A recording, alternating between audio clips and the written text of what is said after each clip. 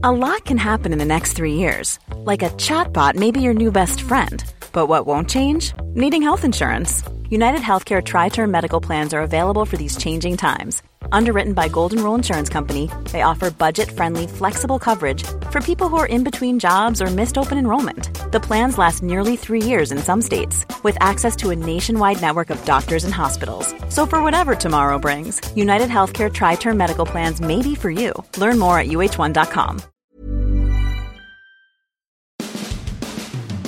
The Firestone Grand Prix of St. Petersburg is this Sunday. Of course, race week, you'll hear the cars buzzing through St. Petersburg all week long.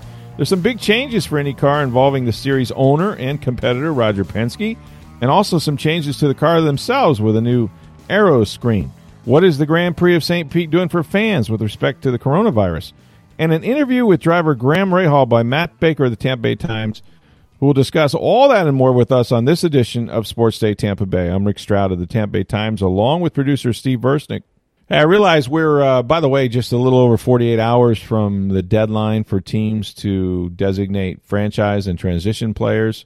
Also, there will be a vote at, I guess the deadline is 11:59 on, that would be Thursday, for players to vote on the CBA, which will also impact that.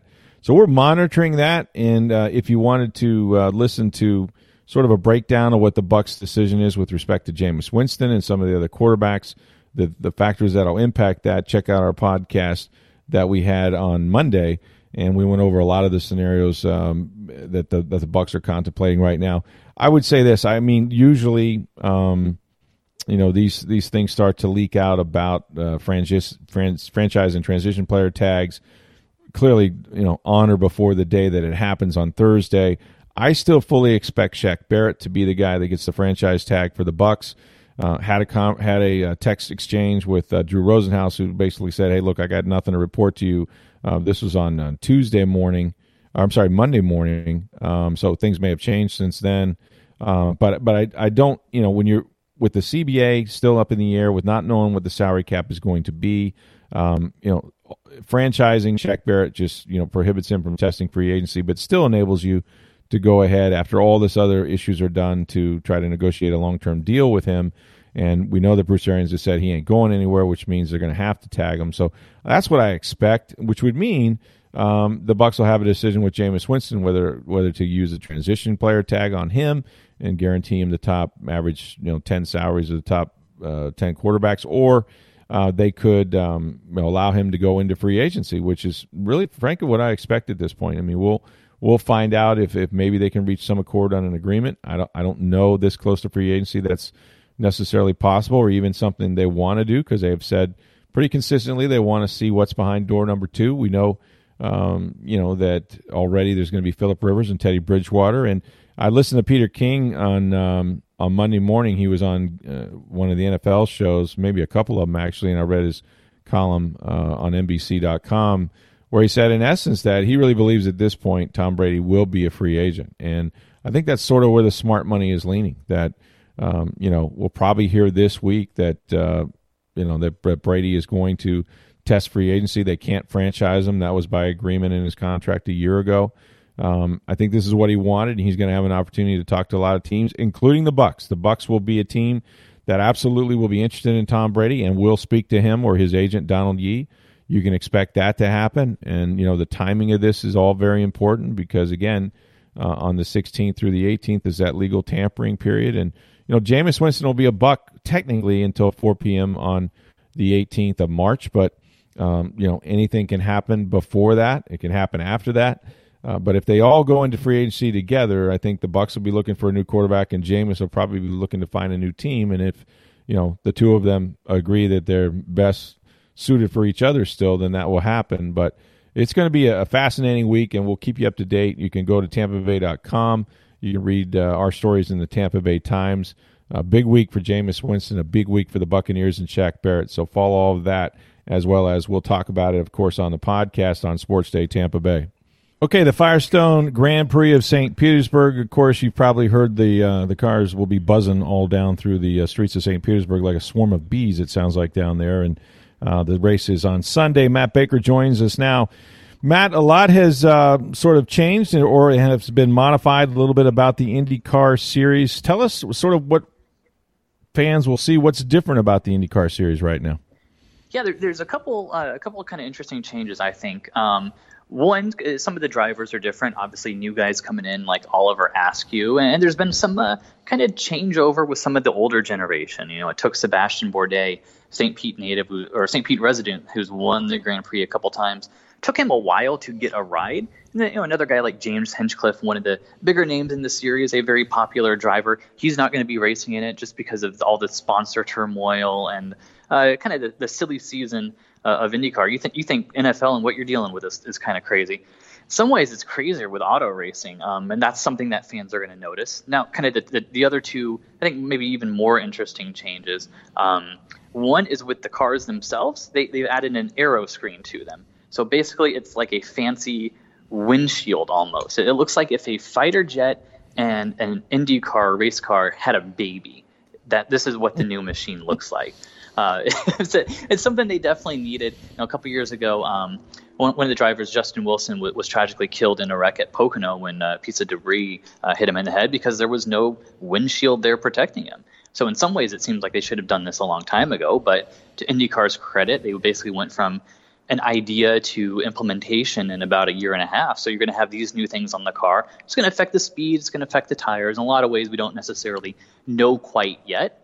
And then the third thing, and I think the most interesting of all with the changes to IndyCar this offseason, is they've got a new owner. Over the course of the last 20 years, one of the reasons I think IndyCar has kind of fallen the way it has, where the Indy 500 doesn't mean as much as it used to, is because there hasn't been a lot of stability with the series and with the sport in terms of who's been running it. There were warring factions with CART and IRL and all this stuff. But now there's a new guy in charge, and it's Roger Penske. He's an extremely, extremely professional, extremely well-respected guy who's been around racing and motorsports and IndyCar for a long, long time. But there's also this really, really weird dynamic, Rick, where he happens to be, oh, by the way, the owner of Team Penske, which is the most successful team in the sport, won a zillion Indy 500s. His guys are probably, spoiler alert, probably going to win the Grand Prix on Sunday. Joseph Newgarden, reigning Grand Prix winner, reigning IndyCar Series champion. So that's his team that also he now owns the series. It's like Jerry Jones from the Cowboys buying the NFL or Jeff Vinnick buying the NHL or something like that. So it's a very bizarre concept to kind of wrap your head around, but that new era kicks off with the Grand Prix. It's a great analogy, and I'm trying to imagine the commissioner of football or another sport also being a team owner, and so I mean, are there not bound to be conflicts? I would assume they've worked some of this out where there has to be rulings against drivers or teams, and Penske may or may not benefit from what he decides. There are absolutely going to be things like that because there are things like that every year where there's a questionable penalty. These two guys are racing. One of them touches the other. Was that avoidable contact, in which case it's a penalty, or is that just stuff that happens, in which case there's no penalty? One of the other things is kind of tech inspection, because obviously all these cars have to have certain specifications. So it'd be really easy for somebody to kind of look the other way when a Penske car goes through. If they did that, it would be disastrous. So for competitive nature and that sort of thing, I mean, as a whole. So there's a lot of weird things like that. And basically all of the drivers I've talked to on the other side who are not Penske drivers kind of understand this is a weird thing. And they're going in hoping for the best, but also kind of in the back of their head, I think there's a little bit of like, okay, these are the things we kind of need to be watching out for. These are the concerns that I have that hopefully they're resolved and it never happens. And there's also the possibility too, Rick, where Penske and IndyCar go so far the other way where the Penske drivers are disadvantaged. If there's a kind of a bang call equivalent, like in baseball, it goes against the Penske guys because they're trying not to show favoritism. So that's a possibility too as well.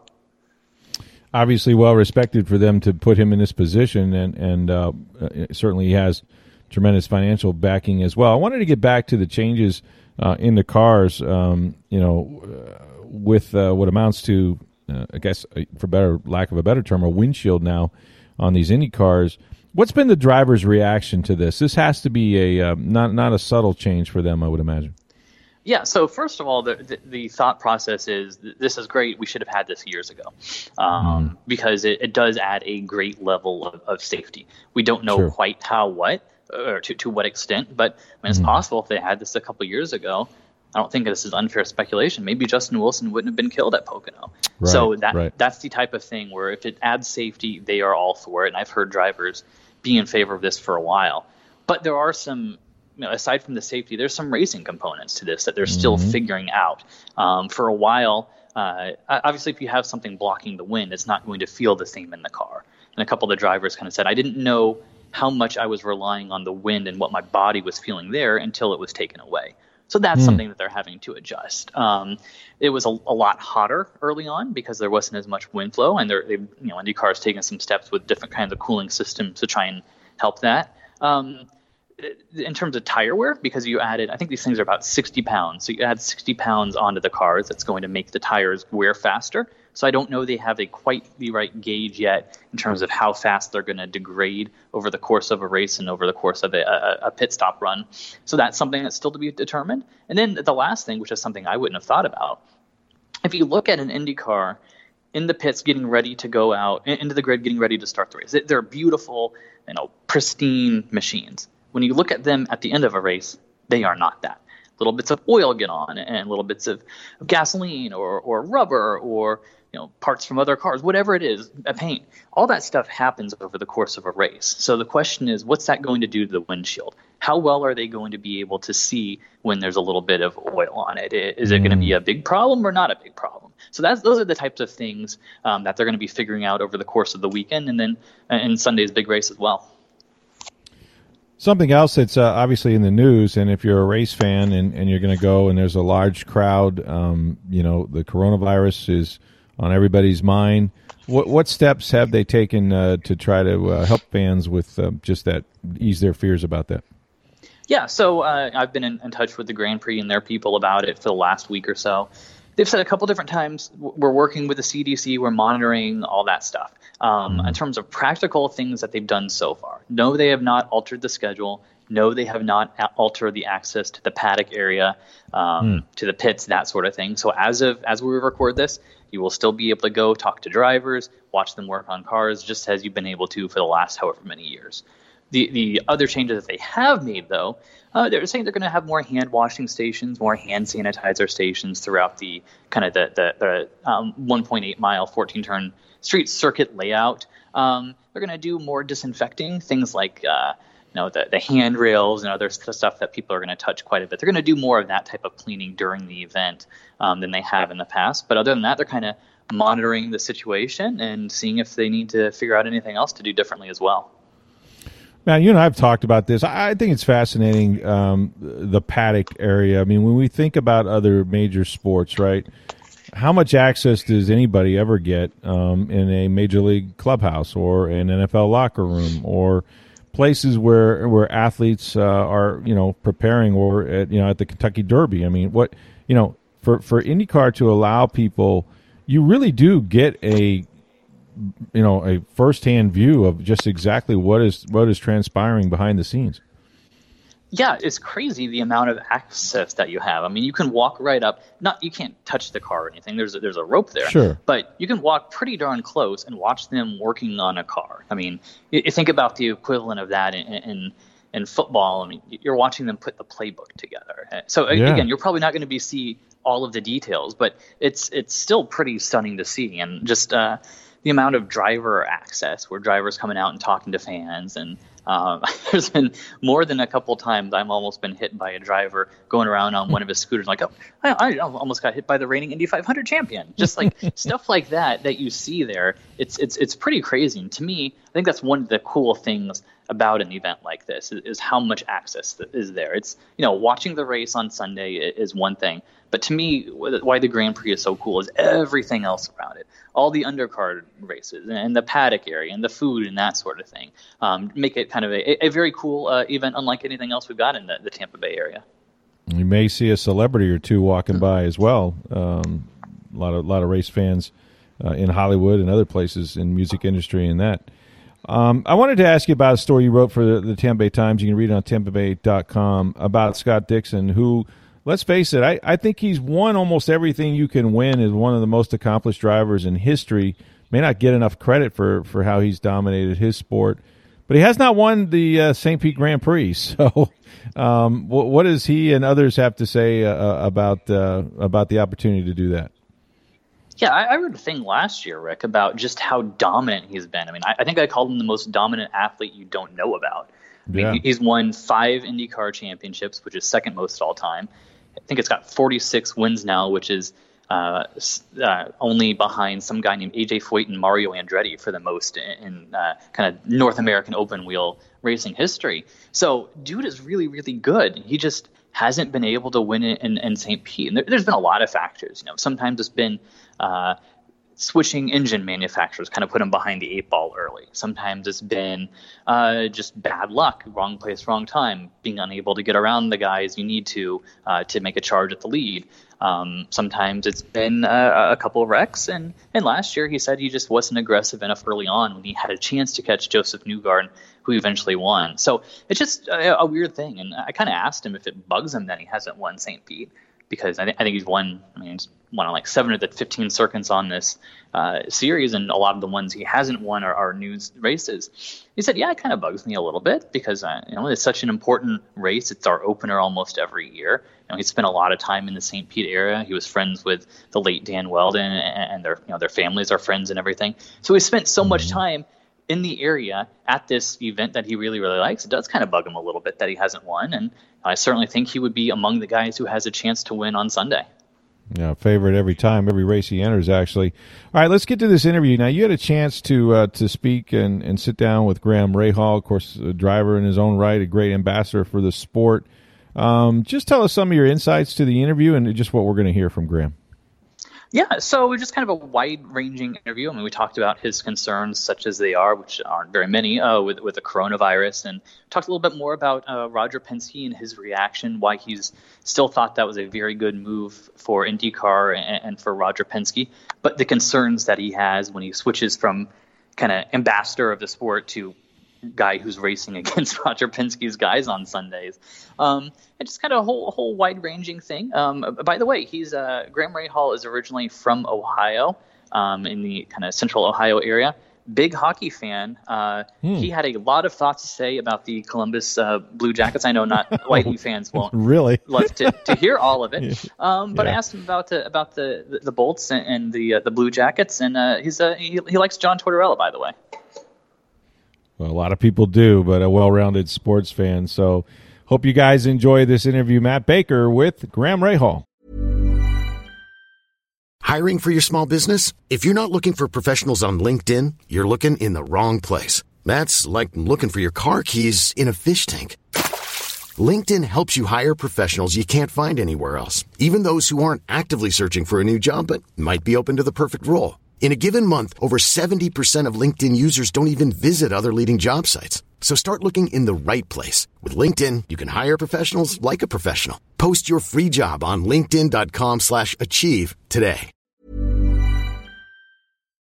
All right, this is Matt Baker. I am here with IndyCar driver Graham Rahal of Rahal, Letterman, Lanigan. Thanks for taking some time to sit down with us. Absolutely, thank you. So let's jump in. Over the years, I've heard talked to a lot of drivers about why they like this event, the Grand Prix in St. Pete. Why is that one of the events that you kind of like on the calendar? Well, I think it's, I told a lot of people today, but I think it's the city is a big part of it. This area, it's a beautiful area to come to, to be able to race here right in the midst of the city streets and, have the access to the hotels and have the access to all the restaurants and everything that's downtown and, within walking distance is a great thing. I think it's extremely attractive, to a lot of folks to be able to come to a city like this and an event like this, not even need a rental car, so that's appealing. The history of it, 16 years now, 10 years in a row that we've started our season off here. And then, obviously for a driver like myself who's won here in the past, this race has a lot of meaning. It was my first win. And, I'd love to get win number 7 here as well. All right, so let's dive in and talk about that. You won at age 19 in 2008. Yeah. So what are you when you think about that win and everything that went with it? What are the kind of memories that jump out to you? You know, it is a long time ago now, and so frankly, it's the memories are kind of slim. You know, winning, obviously beating Elio and Tony to the line was pretty special. Those are guys I had grown up watching, and to be able to race against them and to beat them in that scenario was extremely special to me. But, yeah, I mean, you know, I think that it was a challenging day. It started in the rain. It dried out a little bit. Then it started to sprinkle again, and then it dried out towards the end. And so the strategies were all over the board. You know, and it played out just perfectly for us. We had a lot of pace in the car on that day.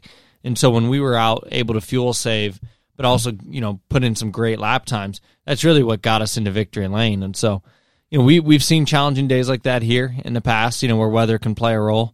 But obviously that day in particular worked out, you know, perfectly for us. What was the celebration like? I was too young. I remember that night we went to Park Shore Grill, which I brought that name up a few times. People are going to think I'm on the payroll or something. I'm not. But we went that night. Car at this point. And John Menard actually, you know, was sitting at a few tables over and sent a bottle of champagne over, and yet I couldn't enjoy it. my dad got to. That's something. You know, but I didn't. So you know, it was a whole different time in life for me, but a great time. You know, certainly some amazing memories from that year. Coming back here then in 2009 to start on pole position, all while I got punted in the first turn by Dario. You know, again, great memory to be able to get my first pole here and be that competitive. So, you know, I definitely really, you know, enjoyed coming to this event. And, you know, look forward to it kicking off our season this year for 2020. Aside from Park Shore, any other places you go around town or anything you like to do? And when what little time you have? Well, for sure. I mean, you know, for me, I'm a big fish guy. So a lot of great restaurants, you know, right around here for that. And what is it, Del Fresco's on the waters, yep. And just an awesome spot. I always feel like it's pretty quiet there, which I like. My wife and I like to go and be there and eat there, and again, you know, you can get, for what I like to eat, it's just the money spot. But you know, it's amazing. I was saying to somebody earlier that one of the cool things about our job is we do get to travel. The travel itself isn't always the best, but once you're there, it's cool. But also, you know, just seeing cities like this and seeing this city evolve over the years. The amount of building, the new restaurants, the new hotel, everything. Every year I come back and it looks different, and that's a great thing because you know, you see the health of the city and where it's headed. But it also makes it hard when somebody asks you, "Hey, what's your favorite restaurant?" It's like, I don't know, I can't even remember. There's so many that we go to.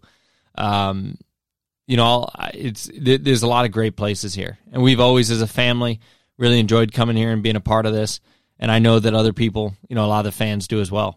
Anything you'd like to see different for the site or the city as a season opener, which has been the last 10 years or whatever? Well, I think they're working on some great stuff, you know, for this time around. So obviously, you know, with Mr. Penske buying the series and buying the Indianapolis Motor Speedway, that's gonna trickle down. That's gonna affect everybody and all of these events and try to make the most of it. And you know, I think he's gonna have his imprint on what we do going forward. I also think that you know, clearly with time, everybody, you know, here, the promoters and everybody, you know, you learn. You're learning and you're adjusting to what works and what doesn't.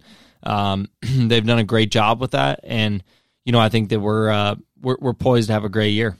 Okay, so you brought up Mr. Penske, Roger Penske, yep. Owning the series now. So let's talk about that. Just because it's such a kind of unusual and weird dynamic. So, because you know, for listeners that don't know, he's also the owner of Team Penske, one of the kind of powerhouses in the sport.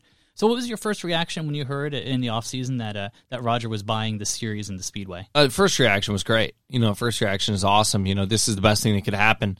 We've lacked leadership at the top. I mean, I love the Holman George family. I really do. I'm grateful for everything that they did for our sport. I'm grateful for everything that they did at the Indianapolis Motor Speedway. But we lacked some leadership and power. Where's this going to go? You know, and we have that now. We have that with Roger and with Greg Penske. And now the staff at the Speedway is being pushed to you know, points that they've never seen before, and I think that's going to trickle down, as I said, to both the track the series as well as other tracks that we go to. Having said that, you always have to be aware too of what the negatives are, or could be. And I don't focus on those, but certainly, as you said, they are the biggest team in our sport too. They are the best funded team in our sport, and so they already have that inherent advantage. You have to be very careful. And I don't think Roger's the type that would take advantage of anything, but you do have to be careful of, how far, what if the Yankees owned Major League Baseball? How are you going to feel about that? It is a little bit of a touchy subject. At the same time, what I know about Roger Penske is that more than anything in this world, he loves IndyCar racing. And if anything, he wants it to succeed more than anybody else. So for me, all I immediately could think was the next 10 years are going to be awesome. Where is he going to take and beyond? But I look at the next 10 years because I'm 31. I mean, how much longer, Sure. Not to be careless about 20 years from now, but, my focus is kind of the next 10. So, he's a guy that can definitely take this to new heights. What do you think specifically he's bringing to the series, either in terms of his leadership, his experience, that sort of thing? Oh, leadership for sure. Just his style, maximizing the people within. There are a lot of great and smart people that haven't been pushed. So pushing them. Professionalism, just purely how do the events look? How does the Motor Speedway look? The Indianapolis Motor Speedway is the most majestic racetrack in the world. Yep. But it's also one of the most run down in many ways. And that's you're not a fan of peeing in the troughs? That's going to change. That's going to change. And that's cool. He is, I know for a fact, he's full bore on, what did they announce the other day? He's adding 30 TVs or some crazy number of TVs for fans to view, during the races and everything. He is going to take that place to another level. And not only that place, but the Speedway, the town and everything around that. He can, the professionalism that Roger has at every one of his operations, whether it be dealerships, whether it be, other businesses that he's a part of or race teams, that's going to trickle down to this as well. And that will help. Just recognition. When people go, oh my gosh, Roger Penske bought the Speedway, bought the series, that carries a lot of weight. And, there's no secret that IndyCar's been on the hunt for a third manufacturer for a long time. He helps that. You better believe it. He's going to bring that. I think that's a realistic goal within this year. And so those are the sorts of things I think that Roger, there's a lot of other things, but those are the sorts of things that I think Roger is going to be able to do for this sport. And then just kind of switching gears, taking off your kind of businessman-ish hat and putting on your racing helmet, because you touched on it. What are the concerns, the specific concerns you would have? Because, there might be a time you're racing, Joseph Newgarden, battling for the lead, battling for the championship, whatever, and there's a dicey penalty. Which way does it go? Does it anything at all? I think, and I've never been shy about this either. I think that sometimes the calls can be questionable anyway, and I think that will continue. I don't see that that's going to change. I'm not saying that changes for good or bad. Like if I look at, my penalty at Long Beach last year if it wasn't against Scott Dixon, it wouldn't have been called. But it was against Scott Dixon, and it was called. So my point is, I think that the penalties have always been a little bit inconsistent. I don't know that that's going to change. I also think that they're in a really hard spot. Max and Ari, I'm hard on them sometimes, but I also think that that's a really that's a difficult position to be in. And, you're going to make the wrong call from time to time. So we can't be too hard on them. The biggest thing is just to make sure when those Penske cars roll through tech, that they're tech to the same standard as everybody else. Things like that are it's pretty easy to roll through tech and I'm going to look the other way for a second. I don't see that they do that. I really don't. But, let's be real, that could be a concern. So I just think that I'm not, like I said, I'll preface this by saying I'm not accusing anybody of anything because I don't think that has been the case prior. Sure. But I think those are the things that you need to be aware of. And, and we just have to kind of keep it in mind and go from there. Sure. But I also don't think it's Roger's style to go and do that. I mean, he wants his team to win. Trust me, when he pays out at the end of the year at the Indianapolis Motor Speedway, when $3 million in prize money goes to the winner, he'd rather transfer that to his own bank account than he would, to anybody else. Of course. But at the same time, I don't see him being unfair about the way that he would. I don't think that that's the type of person that he is. Sure. So one of the other things that's new about the series this year is the aero screens, kind of like almost like a big windshield that's going over the cars. What was your reaction when you saw those and early reactions in testing? What's different? What do you like, not like? It's just, I'm a big fan of it. I think the cars look awesome. And, I think that people are going to see that when we race here next week. I mean, the cars, they legitimately look like a fighter jet on wheels. And, if you're a kid and you're playing with that Hot Wheels car in your basement, that's what you always picked up, something that looked futuristic and crazy. That's the way it looks. I personally just, I want to keep my head in one piece, you know what I mean? And right now, brain injuries are a big topic of conversation. They should have been 40, 50 years ago, but they are now. I want to keep my head in shape, and it's your best asset is your brain. Sure. And so, to lose that, it would be a pretty scary thing. And so, for me, anything that can protect the egg a little bit more is always a good thing. I think it works well. Visibility is zero issue. I think it looks really cool. It's hot. It is hot. If there's a downside, it's warm inside of the car. But I know that it's the same for everybody. And if I take care of myself and I get myself in, prime physical condition, which I feel like I am, particularly this year, I've worked extremely hard towards that. I've got no concerns. Obviously you've done some sort of testing, but you haven't been super long periods like the race that's going to be here in St. Pete on March 15th. What do you not know about it yet? Like maybe tire wear? Or... Well, tire wear, we tested one day. I don't think tire wear is going to be the issue. If I would say that there's something we don't know is how does it last in a 100-lap race around St. Pete? My gut tells me it's going to last perfectly fine. But you got rubber, that's hitting it. When you see an IndyCar after a race, when we go out to the grid to fire up, I mean, that car is beautiful. You look after the race, there's rubber attached to everything in areas that didn't even know existed. That's a concern. What's it going to do? Oil, just purely if somebody's leaking a little bit of oil or something, it gets on the windscreen. How do you get rid of that? That's going to be a challenge. But these are the things, I sit and I tell people all the time, like, it's the same for everybody. So I'm not going to sit and necessarily worry about it. We're going to go into the first race here in St. Pete, level playing field, see how it plays out. Sure. So let's kind of switch gears for a second. Like I said, your Rahal, Letterman, Lanigan is your racing team. Everybody asks you about the Rahal part, your dad. What about the Letterman part? What's David Letterman like as a boss? Dave's always been great to me. I've known him the majority of my life, if not all. How'd you meet him? Oh, so I don't think I know this story. Kind of a long story, I guess. But the shortened version is, in the early 1980s,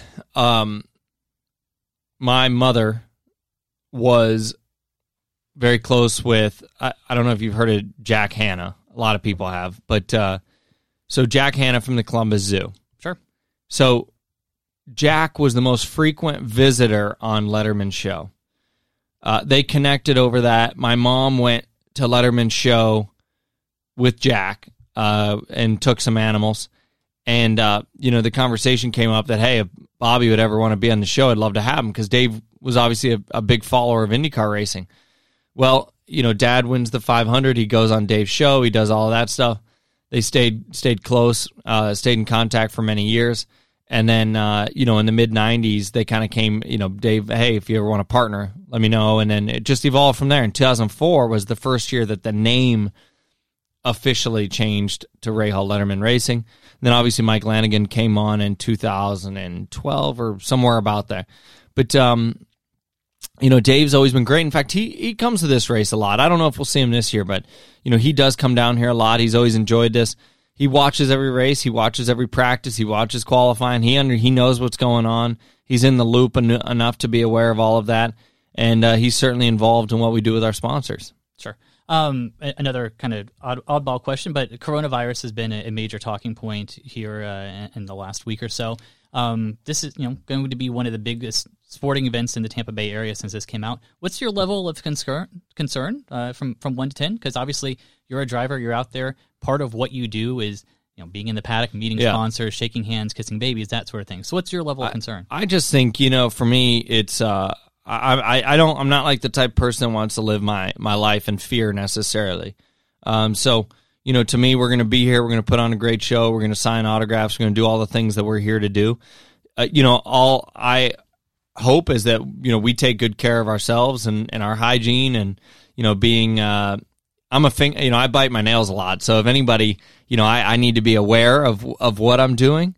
I hope that, the fans do the same. But I think, if we're all have it in the back of our minds, it's all we need to do. I don't think that there's a reason. I know that the track, the event, as well as the series is monitoring all of that stuff, and they'll kind of relay the messages if necessary to myself as well as everybody else.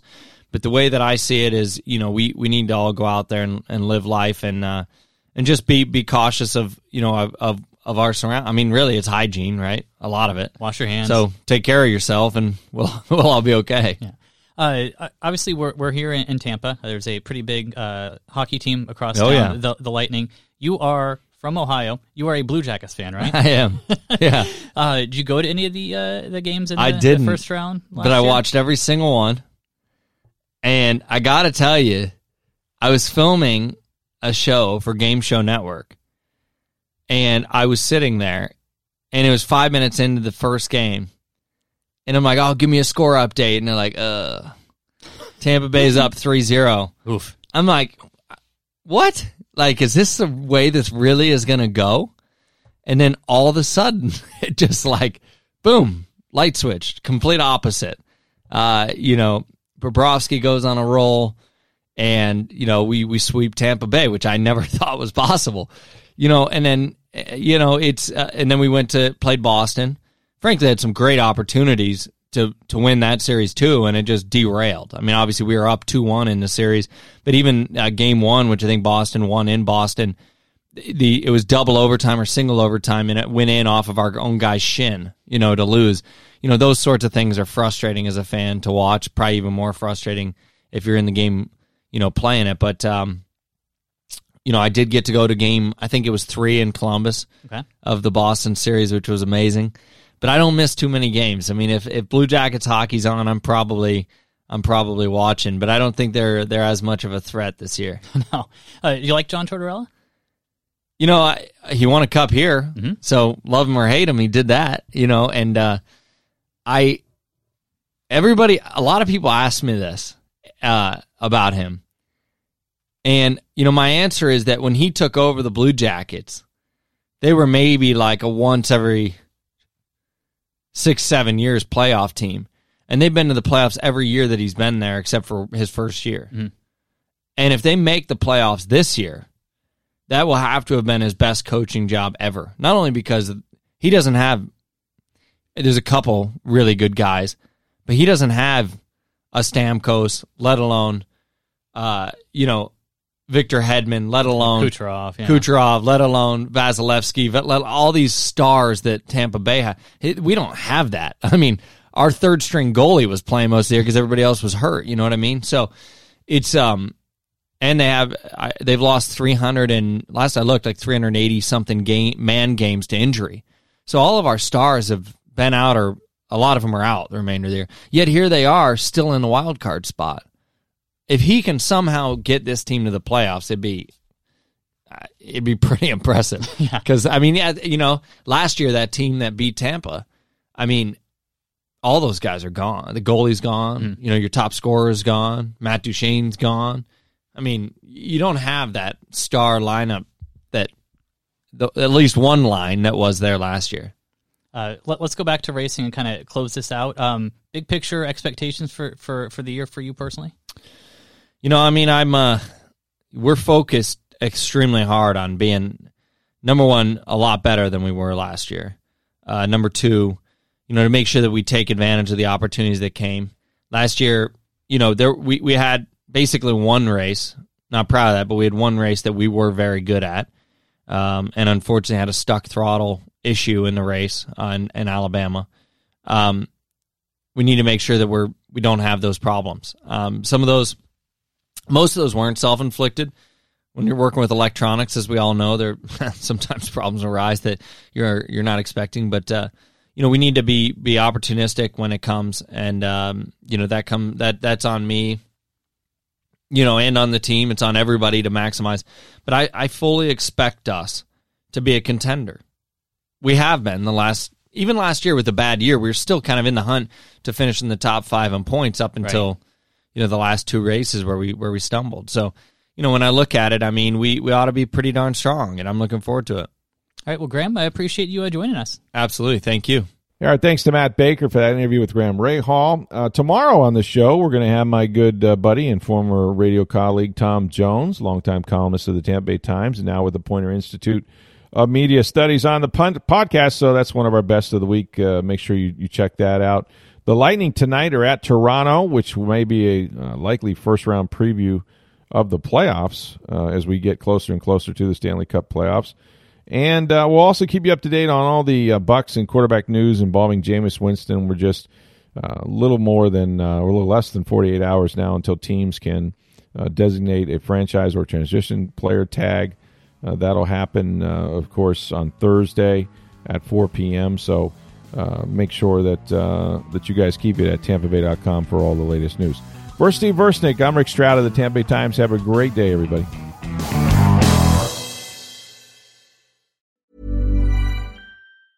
Ever catch yourself eating the same flavorless dinner 3 days in a row?